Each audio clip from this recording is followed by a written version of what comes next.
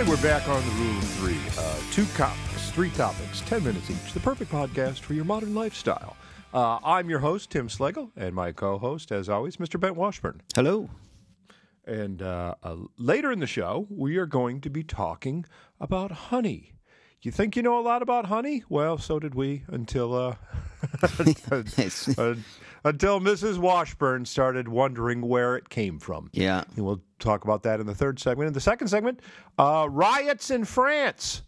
It's probably not news. It's probably it's like saying that surrender in France might be news, but no, that wouldn't be news. That'd be old news. But we both found the riots interesting. We'll be talking about that in the second segment. But the first topic is Bent is back. Just came back across the international date line. I did, yeah. I am jet lagged out of my skull. I really am. The jet lag was intense, but yeah. Well, yeah, the other side of the world. So yeah. you're exactly 12 hours off. Yeah, exactly 12 hours off. We were in Cambodia, in case you're wondering. We went to everybody's favorite destination, Cambodia. Siem Reap, Cambodia, to run a half marathon. That's where you go. You go to some tropical jungle area, and you run. But it is nice. It is nice to know that Americans are running in Cambodia now for recreation, not for their lives. Exactly. It was fascinating. We went to Siem Reap. By way of, first we stopped in Hong Kong, which was interesting. One more time. What was that? Siem Reap, is that? Siem Reap, SIEM. Okay. REAP. Siem Reap. Okay, it sounded like you said something else. It sounded like something that like Alec Baldwin does when he comes onto the set. I thought you said scene rape. No, there was none of that. None of that happened. We just went to the jungle. And it's Siem Reap is like the northern city. It's by Angkor Wat, which are the famous. That narrows it down. It's amazing. It's amazing that there's one part of the world I knew absolutely nothing about the geography of. And this was it. It's the Mekong Delta is near there. You know that, right? That I know. The Ho Chi Minh Trail is there. I don't know if we may have seen the Ho Chi Minh Trail. I don't know. It's somewhere in those jungles, right? I think so. Is it a trail or is it a road called a trail, or is it a trail called? I think it was really a trail, probably by our standards, for sure. Oh gosh, yeah. Yeah. It's the roads in France are considered trails by our standards. Yeah. Oh yeah, ours are ridiculous. Yeah. True. Well, it's interesting how ours are wide, but not necessarily smoother. But we have pretty good pothole problems here because we have so many roads. But anyway, we went to you're not familiar with the ruins of Angkor Wat. If I showed you pictures, you'd say, those. Those. That's the place where Marlon Brando said the horror, right? I wonder if that is near there. I don't know where that. I think that might have been where it was filmed. Well, there are just so many of these ruins. There's all sorts of these temples, thousands of them, kind of in that region. That it's very hard for me to tell you the history because I learned it from a very knowledgeable man who knew so much but didn't exactly have command of his accent when he spoke English. He would walk us around, and it sounded like it would be fascinating what he was saying. And he'd get in the dirt, and he would draw a diagram of the temple and what all of it meant, and he would look up at us and talk about it like 15 minutes. He obviously has like a university degree in history, but we were just all of us. Probably works sorting rice. No, he does. when the tourists aren't there. No, he does. He's a tour guide. He's very wealthy. He's a tour guide. Oh, okay. Alex Siem Reap, that city, Phnom Penh, it turns out, which is the capital. We didn't go there, and I thought, well, I guess we'll just go to Siem Reap. We'll settle for that. But it turns out it's the nicest city because of the ruins. Tourism is like the number one industry that Cambodia has, which tells you how bad off things are there. Anytime tourism is your number one export, you know what I mean? I think that's a bad sign. Yeah, it's been that way since the 70s. I think tourism was pretty popular there in the 60s and 70s, too. Oh, was it? You kind of make it a joke. You're saying... I said, wait a second. 78 was Pol Pot when he... Wait. It was actually unauthorized tourism was through the 70s. But that is fascinating. So how far back does it go? How far back do these ruins go? I think that the earliest was 5-something hundred AD. Wow. And the largest ones are built between like 1100 and 1250. And so they're ruins. They're like abandoned and stuff. This is what's fascinating. There's still lots of people living kind of in and around and amongst these ruins, not right inside of them, but there'll be little makeshift villages and that will be like a block or two away from the walls of the ruins, and they'll try to sell you shirts and guidebooks and postcards when you go to the ruins. So that there are people kind of there, but not living in them.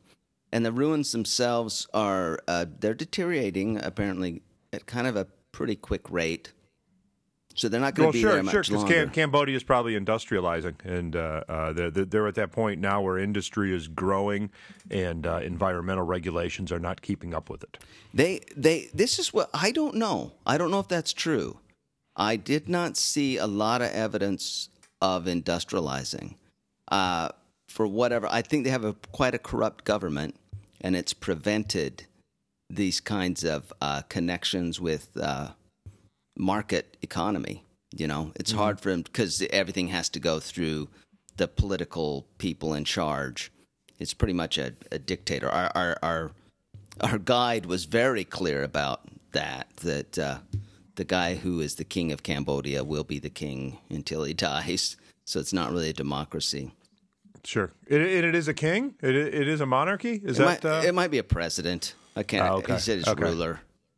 But okay. It was fascinating. Siem Reap, I really recommend. Really beautiful, fun city. Lots of great bars and restaurants. I was surprised. And here's the question. Here's the question I always have from anyone that's visited a very exotic location. How was the food? It was great. The food was awesome. And yeah.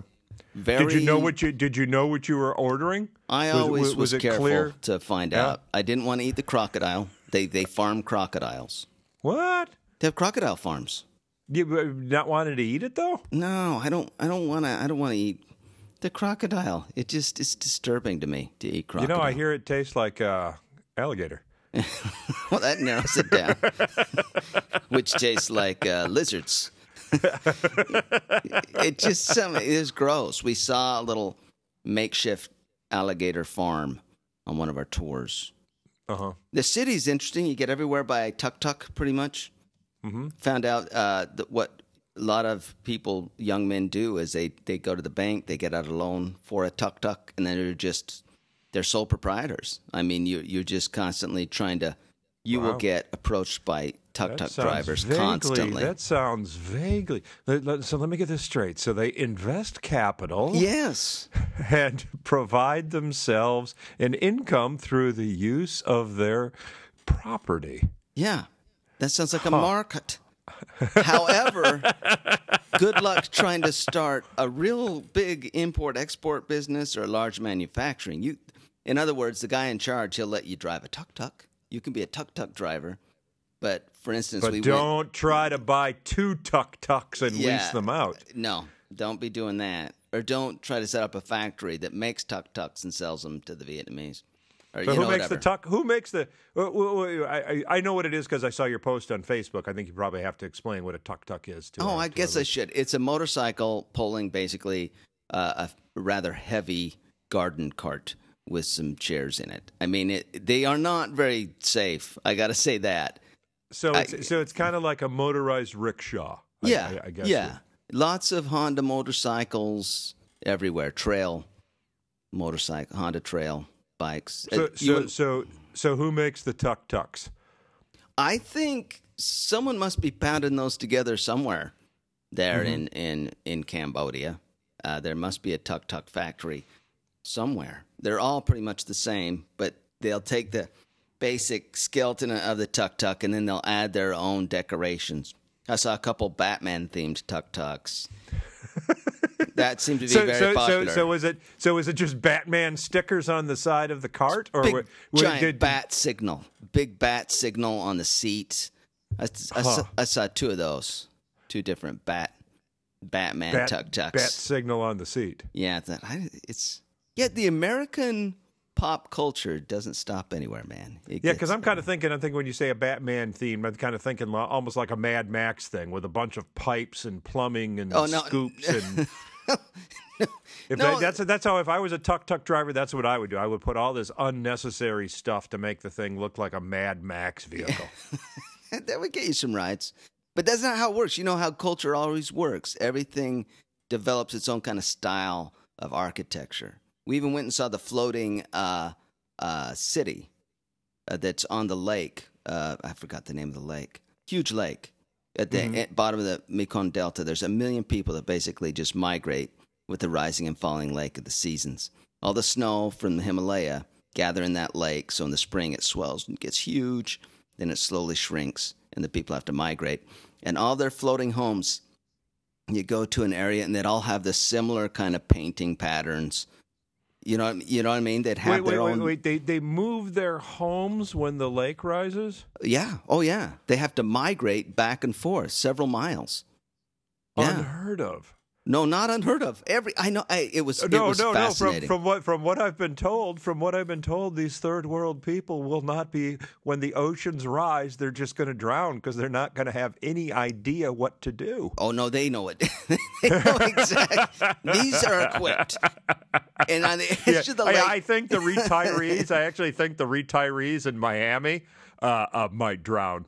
I think the guys in the third world haven't figured it out. Oh yeah, and that'll probably tie in. That'll probably tie into the next segment because we're out of time. We're out of time.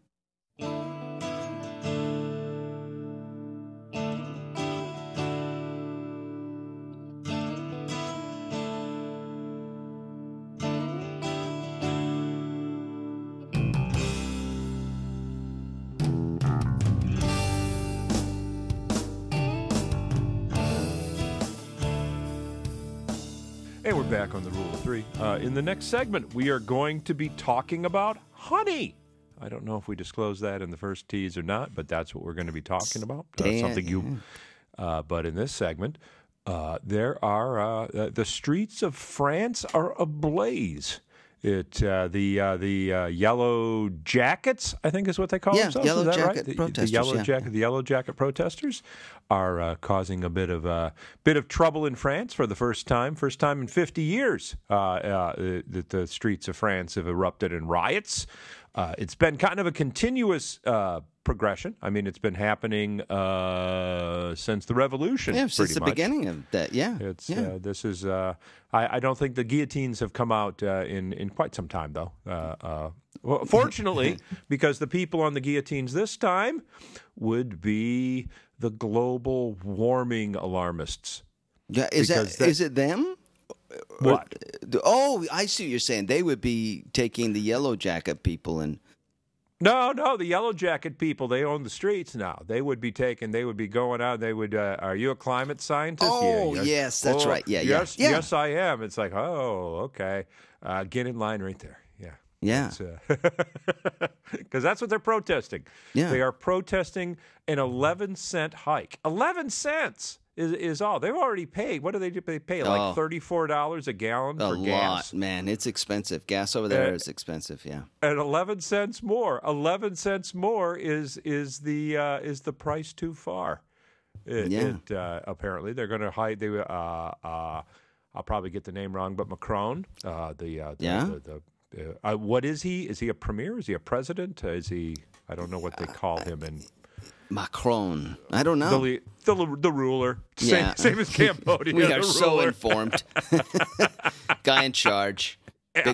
Do not tune in to Rule of Three for information. It's entertainment purposes only. We talk out our butts. It's butt talk. It's Macron. We got the name right though. It's Macron. Yeah. He decided that in order to comply with the Paris Accords, which Paris is in his country, so he has to set an example for the rest of the world, decided that there should be an 11-cent per gallon carbon tax on gasoline. And apparently that was the tax too far. That was it. Yeah. That's the one that put the tea in the harbor, so to speak. And, you're right. It is interesting because now when the people are against the tax, is it that they say they don't believe in the global warming? Because I really think what they're saying is, no, we shouldn't have to pay for it. Isn't that? Because I was listening to a guy and I was listening to him talk in French and then someone translate it. But really, most of what he was saying was traditional, like the rich are more powerful and rich, and yet we keep taking the pressure on the taxes, and that his main complaint seemed to be about there's no chance for mobility, income or otherwise, and how the French people in the country keep getting squeezed for every dollar and every dollar. And the carbon tax in France, if you live in a city, you don't care because you're just taking trains and so forth. But it's the people in the countryside that need the car that then feel like, oh, so you want to be nice to the environment, but we're supposed to pay for you to be nice. You know what I mean? It's sort of red province against blue province. Is that your transportation in the cities are subsidized, so it doesn't matter how much they put the carbon tax they put on your commuter trains. Yeah. But we use gasoline out here. Yeah, and we have to. And it's all about, if you live in a city, it's not so now someone living in a city can feel good about how we helped the environment with a carbon tax, but meanwhile the people really paying the price around the city or out in the country, suffering that paying for it. They're basically paying for you to feel better. Well, for me, it illustrates something I've been saying about the whole climate change debate all along, is that when it comes right down to it, we like to use energy. That's and we like it cheap. We like cheap energy. Everybody likes cheap energy. And the only way that any climate change progress is ever going to be made is if we raise the cost of energy. That's the bottom line, and nobody wants that. We're all pitched this miracle is that we'll just put up a few windmills and energy will be free. That's kind of the utopian promise that goes along with climate change legislation, and it's simply not true. Well, because it's hard to get. Frankly, energy isn't free. It's hard to make or to get. There's a cost to it. There's always a cost to it. But the benefit. Oh my gosh, great. The benefit. I like energy. Could you imagine having to rub a couple sticks together to charge your iPhone? Yeah, it'd be a problem. Or even just hooking it up to a crank that I had to put. We have a little flashlight that you can pump with your fist to charge it up, and it's horrible. It would never... Sounds like you're talking about something else there. I did, for sure, but I'm not. No, we have one too. We have a radio like that, a hand crank radio. And if you run the crank for like 20 minutes, you'll get 5 minutes of radio. It's not. Now people really have no idea how much. Here's the thing. But, push your car around the block once. And then you'll know the energy. Yeah. Yes. Yeah. And realize that takes about a shot glass full of gasoline to do that. Yeah. It is a miracle in a shot glass. It's amazing. No, we've gotten very efficient at using some of this energy. Now, I was going to go back to, the floating village in Cambodia? Uh-huh. Many of those homes, their own solar panel. they had a solar panel where it makes sense. Yeah. Because all they're going to do is maybe charge their phone. They all have cell phones. They're going to charge their one cell phone and maybe one little other electrical thing they have going on with their one solar panel. But they're not going to be commuting in a 4,000-pound vehicle, you know. Here at my feet, I have a companion that's with me all winter. I call it my space heater. You cannot hear it because the only time I do not run it is when I'm recording this podcast. So, but the rest of the time, so you're getting cold right now. But that space heater that uses a lot of energy. Yeah. That's almost the maximum. It uses almost the maximum energy that you can put on a house saw. It's just we use a ton. But the question is to me, because I do think we have to have we need to address, there's 8 billion people and there's a mass extinction that appears to be going on. There's all sorts of effects, but it seems to me assigning the cost of these things is often not thought out or fair. And that's the thing about in France to me is that people are perfectly willing to be nice to the world if you pay for it. Yeah, if someone else pays for it. Yeah, absolutely. It's something I saw online. Don't know how true it is, but in the month before the election, Bernie Sanders, we've got to do something about the climate. Sanders spent $300,000 on private plane trips. Yeah. So that's again that's another great example of someone else should pay for it. Well, who if not you? You are the rich, Mr. Sanders. You pay for it.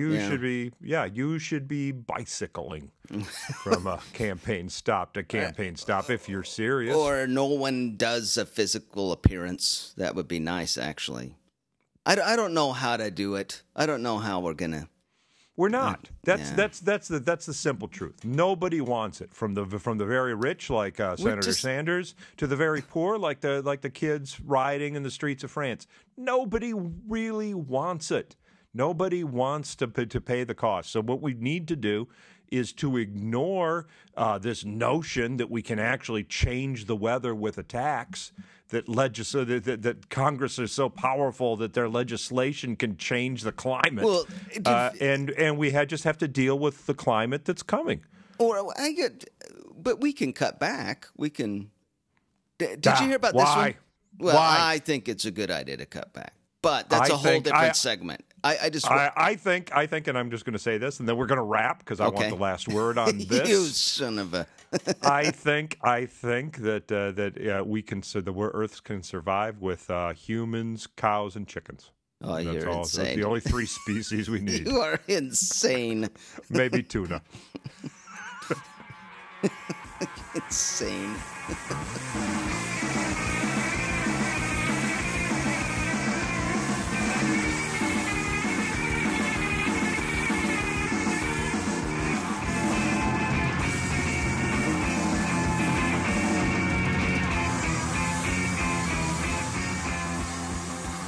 And on the final segment of the Rule of 3, we are going to be talking about a product that may not be what you think it is. And that product is honey. Yeah. This discussion started when Bent was alerted by Mrs. Washburn about a potential hazard coming into the Washburn household in a very innocent bear-shaped container. Exactly. The honey bear that comes from China is apparently full of counterfeit, fake honey from China. Honey in a bear with round eyes. Yeah. That's... China. They're giggling when they send it to us. Yeah. A fat bear with round eyes. So we should have known. Wearing a party hat. We should have known. But yeah, she told me, have you heard about the fake honey from China? It's driving all the beekeepers out of business because her sister uh, keeps bees and sells honey. And What? I thought, what? Really? This sounds crazy. Yeah, her sister No, does. it does not. Does she actually like sell it at craft fairs and that, or does she Uh-huh. just is just a hobby? Total. Oh wow. No, she has some bees. She gets the honey. She sells it. Oh And cool. and so the Chinese honey I should apparently was. trade her some of my syrup for her honey. Oh yeah, yeah, just straight across, sweet nectar for sweet nectar. Yeah. But anyway, what happened was Kelly told me there was a big problem, and it sounded weird to me, so I Googled it, and lo and behold, The Salt, which is a blog on NPR, told me full on, don't worry, the honey is actually real. Yeah, that was in an article. Yeah. And then I happened to notice that article was dated 2011. Yeah, And then now that was actually an interesting article too. It was. It's I learned a few things that Chinese honey is not allowed in the U.S. yeah. and it has nothing to do with the toxins that people would assume that might be in Chinese honey. Lead. Everybody always goes to lead, right? It's Yeah. on the toys, and somehow it makes its way into the honey. It's in the dog food. It's everywhere. They're always trying to sneak lead into us. But rather than shoot us with lead, they said, we'll just have them eat it.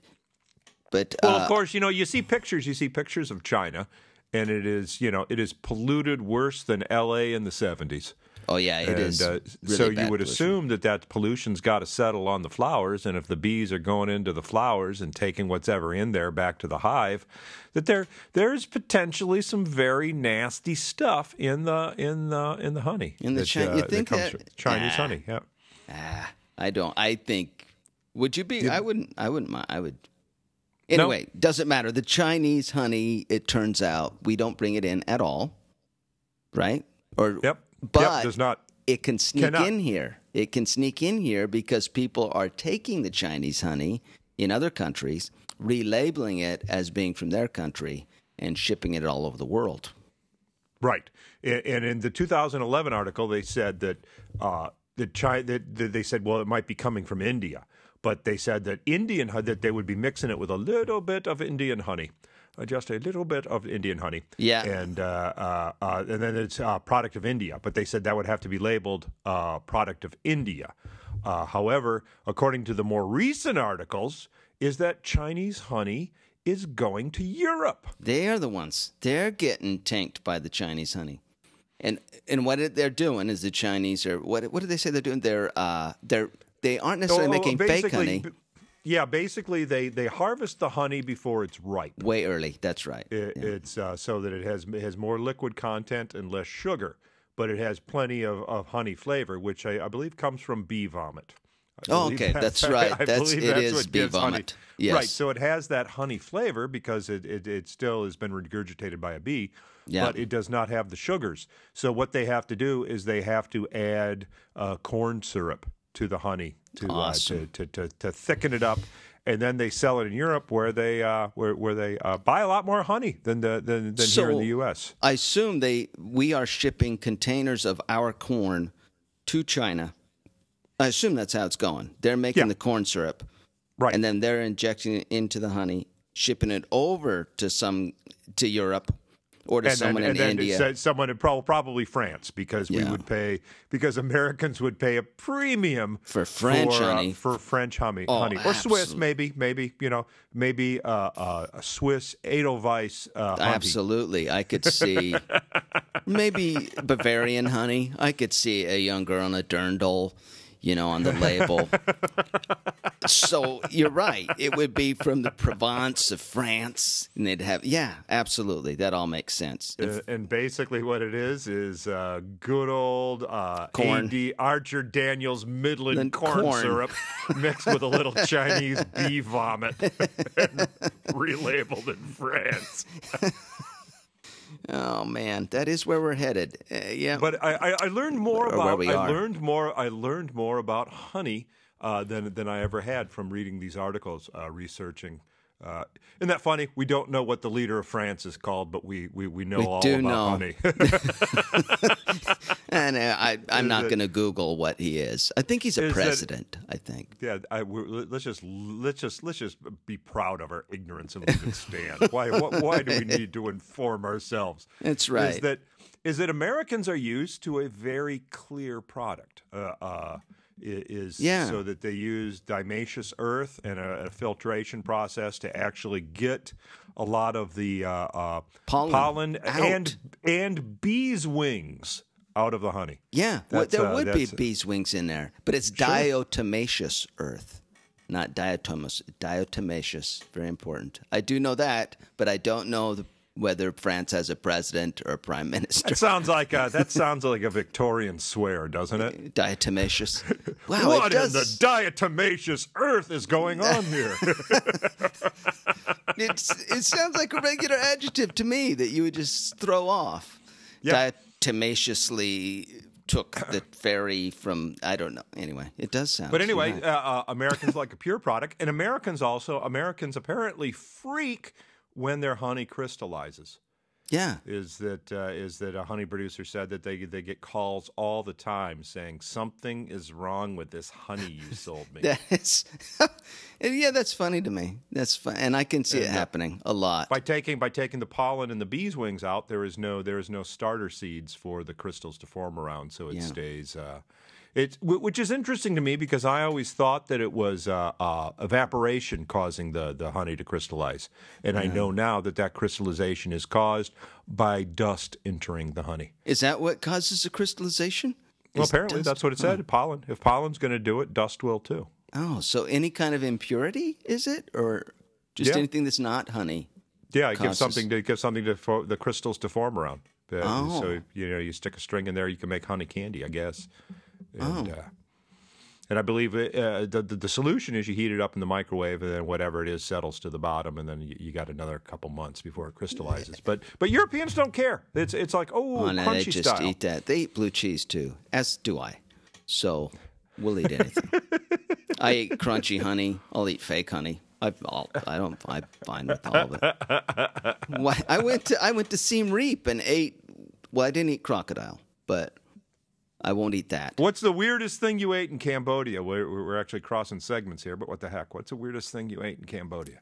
Oh, I'm sure I ate something weird, but I wouldn't know because I ordered chicken and. So you only went to the Panda Express while you were there.